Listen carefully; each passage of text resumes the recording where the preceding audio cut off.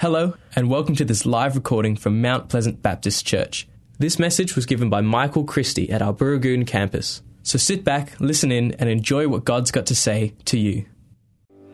Amen. Thank you so much to the worship team. And we may be small, but the sound of worship tonight was just beautiful. So thank you all, and it's my pleasure tonight to kick off our summer series, our Summer Sunday series, Hero of Heroes, looking at front and square at Jesus as our Lord, as Jesus as our Saviour. And I need to start tonight by confessing that I've had the sort of week where I've needed to know Jesus as Saviour afresh. I don't know about you, but it started with being sort of overwhelmed by this situation with the fires. And if the devastation and the loss of life and the loss of property wasn't enough, it was the sort of anger and the spirit of hopelessness and despair that seemed to pour out from people in response to witnessing these fires. You know, there was so much hatred, primarily directed towards our government, towards our Prime Minister, but just people need saving because within their hearts, as they see these things unfolding, they feel hopeless and they don't know where to turn and they don't know who to blame. And so afresh, I've been reminded how much we all need our Saviour. And then on New Year's Eve last week, my uncle had a massive heart attack all of a sudden, and he was in Augusta on a holiday with his 12-year-old son, and they'd been out in the morning getting some fishing gear. It's a trip they both look forward to each year. He's separated from his wife, and so life's not easy for him, and this trip is their annual redemptive holiday. And my 12-year-old cousin heard a sound all of a sudden and rushed in to find his father on the floor, unconscious. And, he mercifully was able to find people who could resuscitate him, and he got flown back to Perth, and he's currently in an induced coma, and we don't know whether he's going to live through it. And what's worse is that we don't know where he stands spiritually, but all we can do is hope and pray. And I share it with you because it's been a reminder that life on this earth is short. Our time here on this planet is fleeting and our lives are fragile. We're here one moment and we're gone the next, and we only get one shot at this life. I don't know about you, but the greatest tragedy that I can think of for life on this earth is going through it without knowing Jesus as my personal Saviour, without knowing Him intimately, without having Him walk with me and talk with me through each day, and without experiencing the joy of His salvation. It's this salvation that we're going to look at today in our passage from Romans 5, verses 6 to 11. The Apostle Paul's writing to Christians in Rome when he says these words: "You see, at just the right time, when we were still powerless, Christ died for the ungodly. Very rarely will anyone die for a righteous person, though for a good person someone might possibly dare to die. But God demonstrates His own love for us in this: while we were still sinners, Christ died for us. Since we've now been justified by His blood, how much more shall we be saved from God's wrath through Him? For if while we were God's enemies, we were reconciled to Him through the death of His Son, how much more, having been reconciled, shall we be saved through His life? Not only is this so, but we also boast in God through our Lord Jesus Christ, through whom we have now received reconciliation." Now, it's a beautiful passage. It's a triumphant one in a sense, but it summarizes really what Paul's been writing in the first 5 chapters of this letter to the Romans. And that message is that every single person born into this world needs saving. Whether Jew or Gentile, slave or free, rich or poor, handsome or ugly, Eagles supporter or Dockers supporter, we all need saving. You know, and he points back to our BC days, our before Christ days, and says that we all face this impossible problem that we cannot solve for ourselves, as Dan alluded to. And he mentions three things primarily that we need saving from. The first one there is our state. You know, our condition as human beings, our fallen nature. In verses 6 to 8, he describes us as powerless, ungodly sinners. In other words, it doesn't matter how many good deeds we do or how successful we become in life, how many things we own, possessions, assets, how many friends we accumulate. We are all powerless, ungodly sinners. And dare I say, you are all powerless, ungodly sinners. I am a powerless, ungodly sinner, Paul is saying. Hurts to hear that, hurts to say it, but that word for powerless there is used to describe people who are so weak and incapacitated by sickness that they can't care for themselves. And what he's alluding to is that since the fall in the Garden of Eden, sin has so corrupted our world, so infected our human condition, that we have no strength to fight against it ourselves. We can't care for ourselves in this condition, and we have no cure of our own to heal us. And I don't think we need to look too far to see the evidence of that. You know, we just turn on the news and we see what we do to each other, the things we say to each other. If we look at our own lives, you know, we resonate with the words of Paul when he says, I do not do the things I know I ought, and I don't do the things I know I should. In our children, you know, you don't have to teach your kids how to do the wrong thing. Well, I haven't. Maybe you've got remarkable children, but I haven't had to teach my kids how to do the wrong thing. There's something innate in them that just instinctively does it. You know, when they choose the biggest dessert for themselves before their siblings can get there to do the same. When they choose a glass of juice that's the biggest. You know, the other day I watched the three of them just peer at these 3 glasses of juice lined up, trying to figure out which one was the biggest, because they want it for themselves. You know, we often have to get them to clean up the living room together, and we haven't had to teach them this, but somehow they've created ways to try and get out of this. You know, so they fake toilet trips. They fake the need to go and get a drink. They deliberately take their toys back to their room, walking incredibly slowly, so that their siblings might just tidy it all up for them while they're gone. And it's a 5-minute job that takes 30 minutes because instinctively they're selfish. They want to do the wrong thing. I made the mistake, poor pastor's kids today, when I preached this message at Kubi. My kids were in the room and my son very much protested. You know, that's not what I do.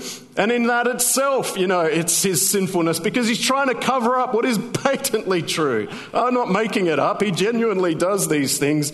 But in his sinfulness, in his shame, as he hears his own behavior, you know, he tries to protest against it. And you know, this sinful state within us can't just be repaired. There's no self-help, no self-control, no self-actualization that can repair us.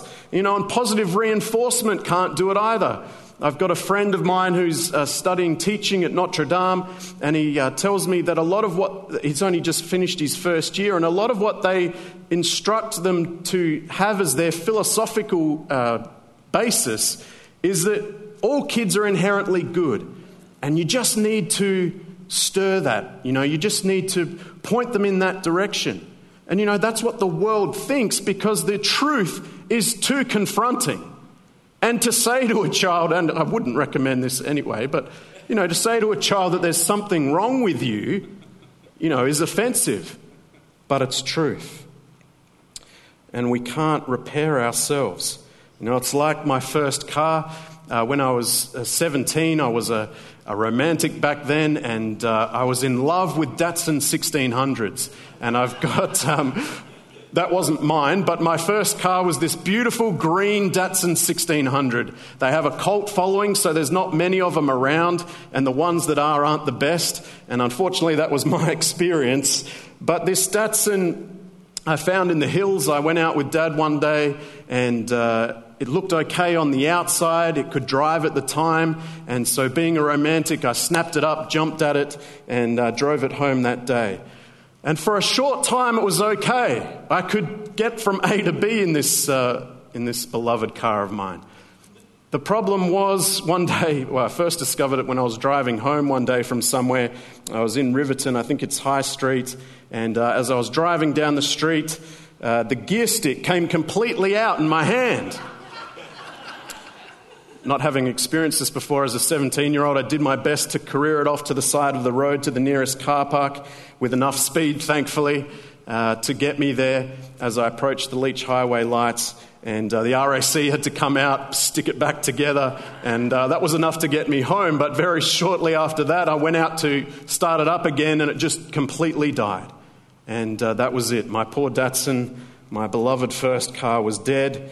And as a mechanic once said, you know, I repair cars, I don't resurrect them. And this was what my beautiful Datsun 1600, this is where it had gotten to. And, you know, it's the same for us in our sinful state. It can't be repaired.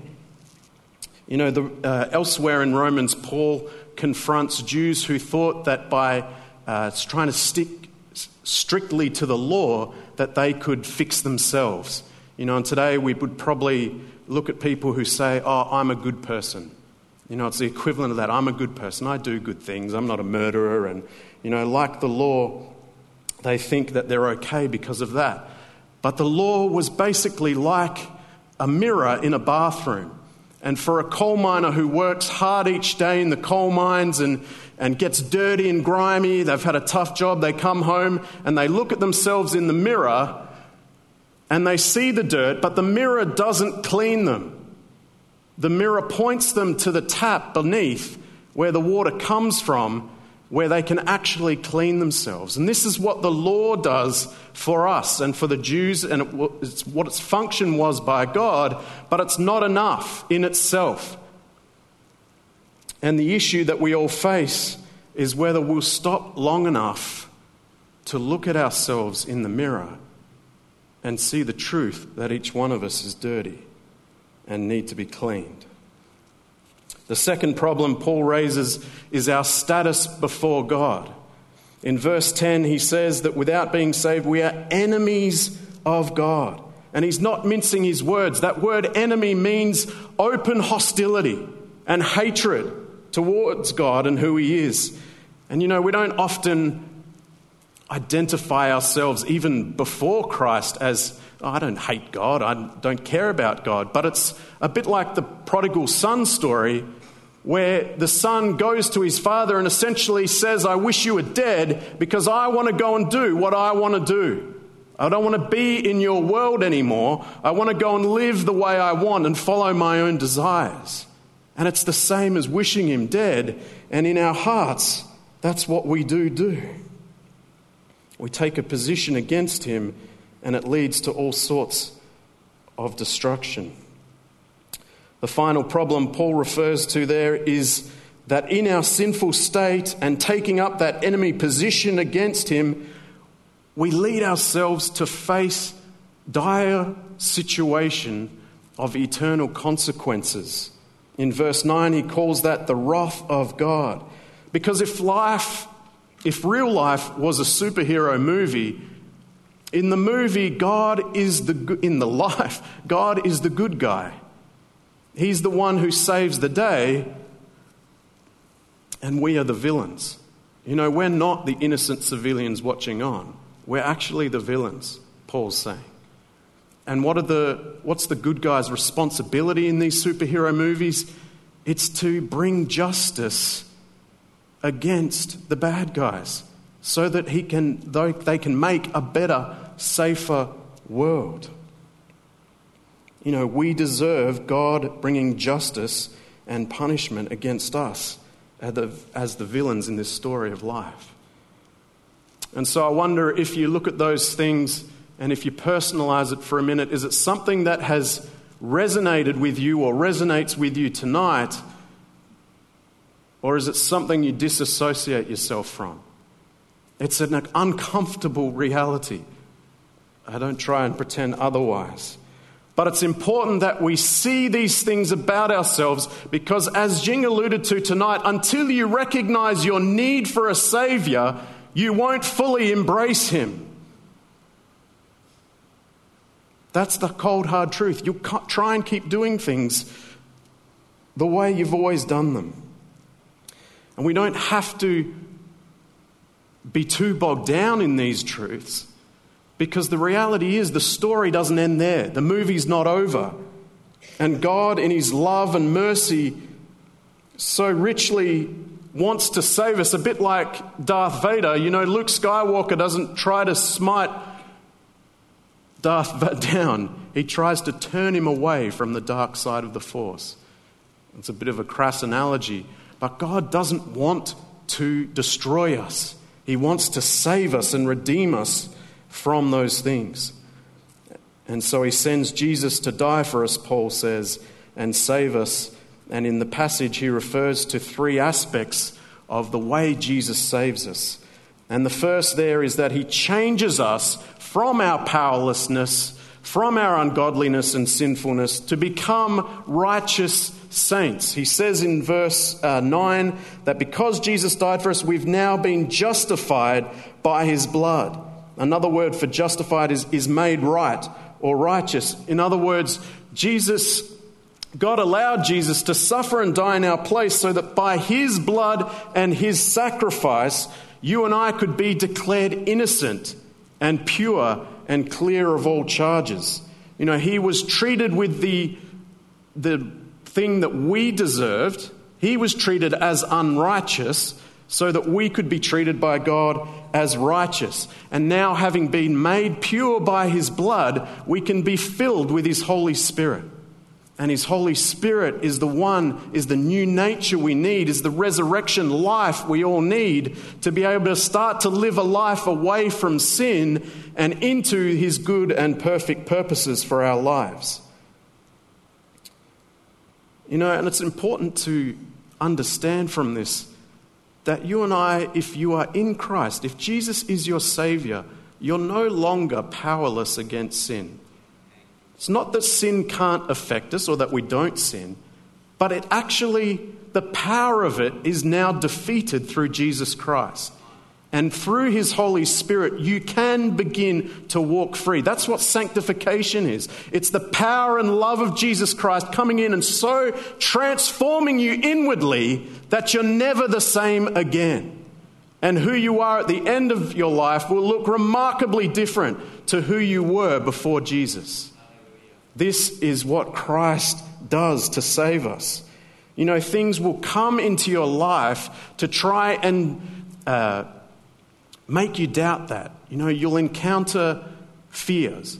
You'll encounter sin again. You know, you do sin after you come to know Jesus. And when you do sin, it's a bit like the tempter in the Garden of Eden. He'll try to make you question whether you're truly saved. If you were really saved, you wouldn't have done that. And he tries to dissuade your confidence in what Christ has done. He tries to fix your eyes on yourself. But it's not yourself that is the Saviour. It's Jesus, and it's His righteousness in you. It's who God looks at you and sees Jesus. That's what saves you. And that's what can get us back on the road to security in Christ. The second thing Jesus saves us to, according to Paul, is that He changes this status of ours from enemies to reconciled. Verse 10 says that we were reconciled to God through the death of His Son.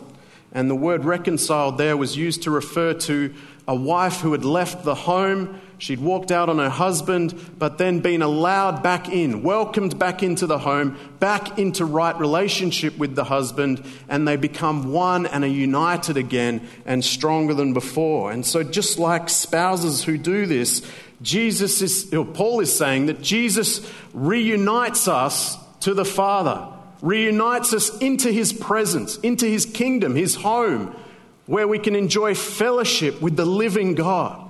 Jesus saves us into that life with him. And Paul uses a tense there that this has already happened. It's not something where we just live a life of misery until we get to heaven after death. His presence, his reconciliation is now. We can enjoy his love, his peace, his strength, his hope, his encouragement, his goodness, his mercy, his grace. We can experience him, the God of heaven and earth, now. His presence is with us and for us every day of our lives. This is what Jesus is saving us to. You know, a couple of weeks ago we talked about inseparable love of God. Jesus has affirmed to us that his love will never leave us nor forsake us. Not for anything we've done, but because Jesus and his Father have done it all for us. The final way Jesus saves us is by giving us his resurrection life. In verse 10, Paul says, "How much more, having been reconciled, will we be saved through his life?" And this is future tense. This is where Paul's pointing to a future day. And that future day is when we pass from this world to the next and find that it doesn't end there. That we come into eternal life with the Father where there's no pain, no fear, no suffering, but joy in his presence forever. And so in closing, I just want to touch on how we can receive this salvation. How can we receive this salvation from Jesus? Well, a little bit before our passage today in Romans 4:24, Paul writes, "God will credit righteousness for us who believe in him, who raised Jesus our Lord from the dead. He was delivered over to death for our sins and was raised to life for our justification." You know, the part that we play in this story of life, in this movie, is to believe and to keep on believing each and every day. To walk into the salvation that he's promised us and that he delivers to us. And not just to believe, but to rejoice in it, to celebrate it, to worship from that place of that conviction and persuasion that Jesus Christ is Saviour. You know, Paul's saying that we should be marked by joy. Why do I say that? Because in verse 11 of our passage, he says that we boast in God through our Lord Jesus Christ. And that word boast is another word for saying rejoice. We rejoice in God through Jesus Christ, our Lord. You know, that means that our lives as believers should be marked by joy. The world should know us for our joy and not our judgment. And so sometimes I know that can be hard for us to, we don't always feel joy. I appreciate that. And when we don't, we need to see the things that are going on around us in the world that Jesus is doing to encourage us.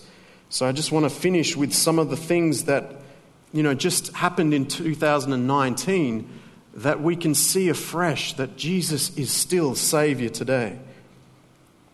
Just between the two campuses last year, we had something like 35 to 40, if not more, I'm trying to be conservative, baptisms of people saying, I know Jesus now, he's my Saviour, and I want to declare that publicly. 20 of those, or around 20 of those people were our youth and our young adults who lead them. It paints a picture of an exciting future as a foretaste. We've seen self-confessed, hard-hearted atheists who said that they were angry with God, that they hated God. We've seen someone like that give her life to Jesus and talk about how she experienced this new light in her life everywhere she went. So she used to live under this dark cloud, so to speak. But when she accepted Jesus as Lord, she began to see everything through new vision, through light that he brings. We've seen a young Muslim mum, a refugee from another country, come into our community and to begin to hear about Jesus and then have visions of him incredible visions and begin to pray in his name and see Jesus answer those prayers. And to the point where she now tells all her friends, oh, you need to pray in the name of Jesus, because when you do, things happen. And she's taken Jesus as her Lord. And she said the other day, without knowing that this was our series for this month, Jesus is my King and my hero. You know, this is a lady who has never before known even the name of Jesus, but has now given her life to him and is testifying to his peace and his power in her life. You know, we heard Jing's story tonight, coming from communist China, coming from a land where there's no religion allowed, to encountering Jesus for herself. We've started Saturday night services down at Kubi, and we're not really sure how this has happened, but we regularly get atheists and agnostics and people with no church background just rocking up on a Saturday night, each on their journey towards knowing Jesus. New doors have opened up for us as a church last year. You know, there's been an incredible number of new missional opportunities that Jonathan's seen open up. We've seen chaplaincy take off. We've seen prison fellowship and Alpha in the prisons become something that we're being invited into. Schools that we're being invited into in new ways. You know, it's because the heartbeat of the Lord Jesus Christ is still all to be saved, none to be lost. Amen. He's still the Saviour of the world today. And I believe that if we remain faithful to what the Lord gives us to do, we'll continue to see lives transformed. We'll continue to see people come to know Jesus as Saviour. And as we do, it adds to our joy because we see him alive and at work among us. And it fills our heart with his joy. If you hear nothing else from my message today, then please hear this. Jesus is still Saviour. His power for salvation is as present as it's ever been. And we're entering into a time where more and more are going to come to know and experience that, and we get to rejoice with them in that. He's still at work as your Saviour in your life and mine today, if we would simply believe that. Let's pray.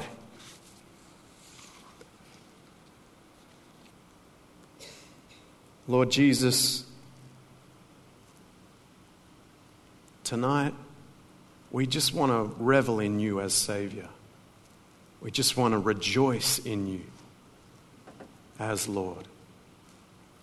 Thank you that you didn't leave us in our sinful state, that you came and died and suffered and paid our price so that we might live as new creations, redeemed, made clean, made whole, and empowered to live a life of freedom.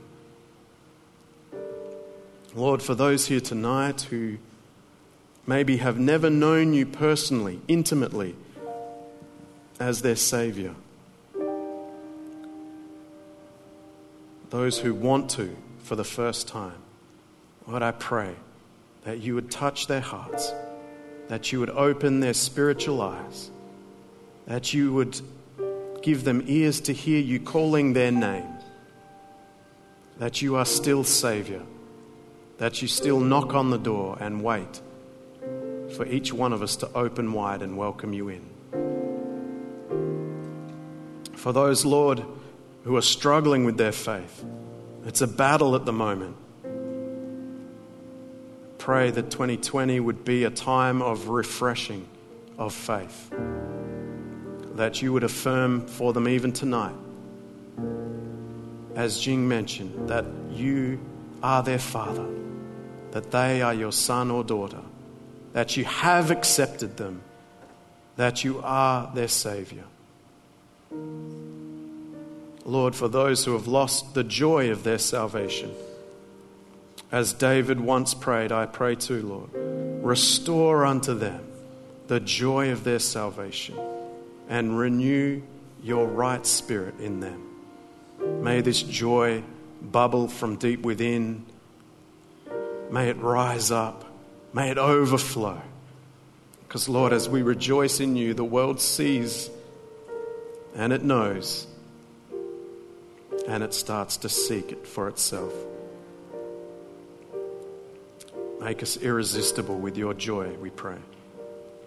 In Jesus' name, amen.